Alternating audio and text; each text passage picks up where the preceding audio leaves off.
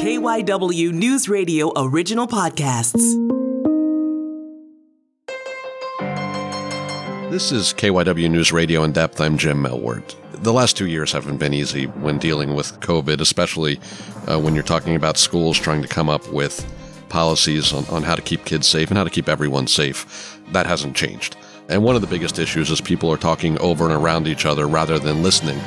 One of the key groups that's really helped schools, they do a lot of things, but they've really helped schools create policy and come up with their own ways to try to keep their kids safe is CHOP Policy Lab, which is Children's Hospital of Philadelphia. And they recently updated their guidance for schools. So I reached out to their director, Dr. David Rubin, who's always fantastic and is such a great speaker to explain not only what the policy is, but also how they came to it. Here it is.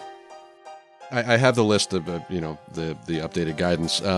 I kind of highlight what you think or kind of what stands out the most to you. Well, I think the important thing is Children's Hospital of Philadelphia. This was a consensus statement. It wasn't just a statement from Policy Lab, but it was from our leadership at CHOP. We were very closely watching the current wave play out, reviewing the science, our own evidence from within our health system of which of the children who were being admitted over the last couple months. And it revealed to us that there really needed to be a perception shift of what we were going through, and simply stated is last year, we had to do some really tough things in terms of trying to eliminate any exposure risk from to a really, virulent virus and an unvaccinated public. But we're in a different position right now. We're highly vaccinated. Those of us who chose to get vaccinated or boosted. And we've been fortunate enough that this strain appears to be milder, whether because the virus itself is weaker or because we have enough host defenses to fight it off. Yes, it's spread rapidly. This milder variant has spread so rapidly. There's enough severe illness out there that it's making things difficult, particularly for our adult partners in the healthcare system.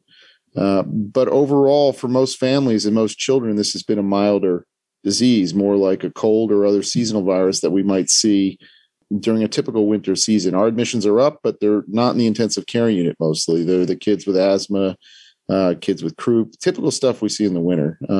And I think it was really important. I think there's a state of panic out there, given what's going on, that our hospital stepped forward to try to change the perception out there for most people. And I think the most important thing that comes out of this is that, we have to kind of hit reset. In terms of how we think about what COVID in our lives, what it means to schools. And very simply, if I were to sum it up, it would be a recipe. Right now, when it's really high, just if you're sick, stay home for a few days, wait until you're getting better. And if not, you should be in school. And you can wear masks. The mask can really help, particularly during the peak of this, to try to help things along with our adult healthcare systems. If you're exposed, we're all exposed. I don't think we can contact trace anymore. I think we're all exposed. I think we've learned that very quickly in the last couple of weeks. If you don't have any symptoms, keep that mask on. Just be careful.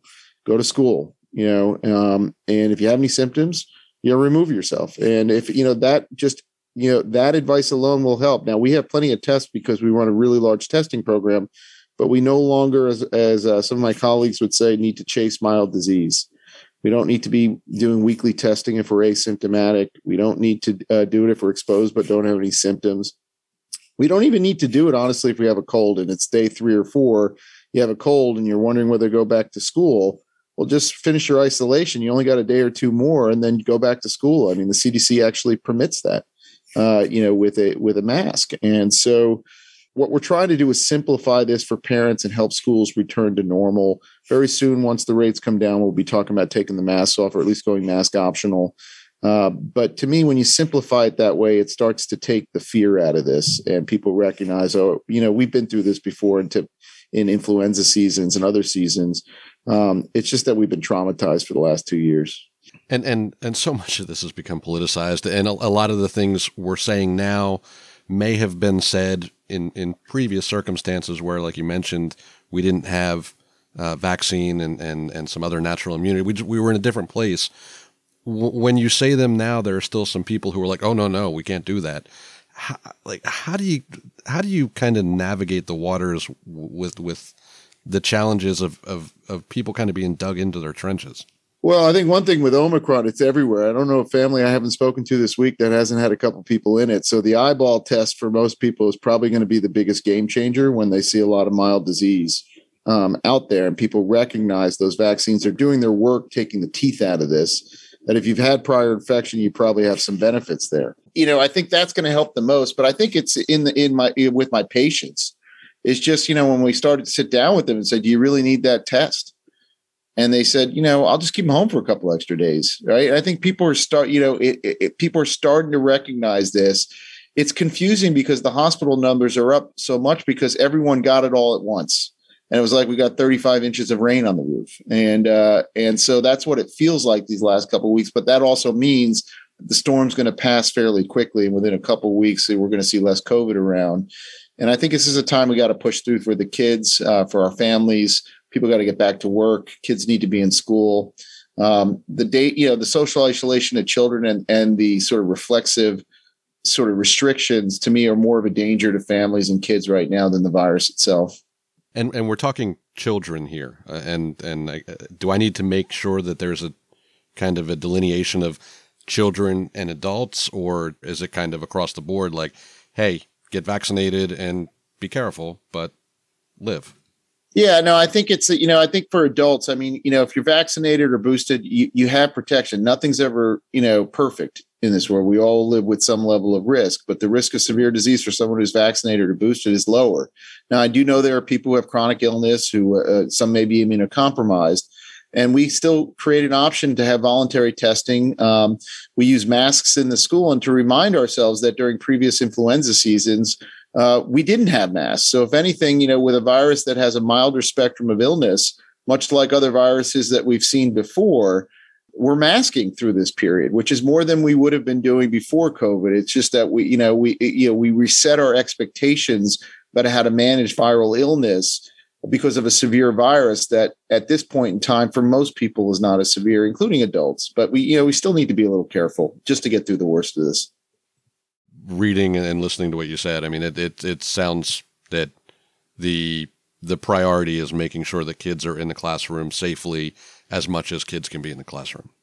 Yeah, we have to tolerate some risk, particularly around exposed individuals. I think if we take it, we're all exposed right now. So if we all are required to quarantine at home, we can't have school. And that's the apparent contradiction in our current school policies right now. And I think we have to tolerate people who are wearing their masks, who don't have symptoms, who have been exposed, being able to go to school, recognizing, sure, does it increase the likelihood that we might, have transmission? Sure. But we are wearing masks to the best we can. And we don't need to fear this virus like we once did.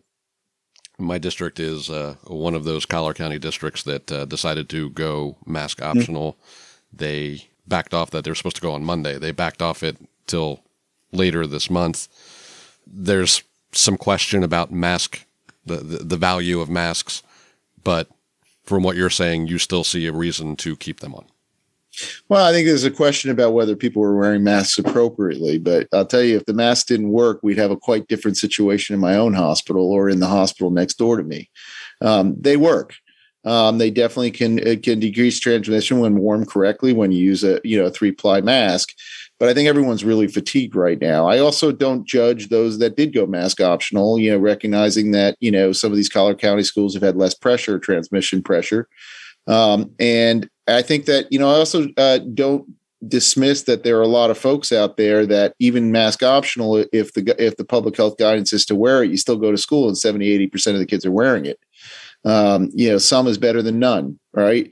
And so I think it's a very difficult topic. When I approach that topic, I recognize the need to get back to individual choice. It's very important. But during the height of this, and given just how intense this has been these couple of weeks, I think most people have sort of sided on, let's just, try to hold the line here for a couple of weeks, at least know that the hospitals are recovering. Others will wait for the case incidence to come down so the exposure risk comes down a little bit.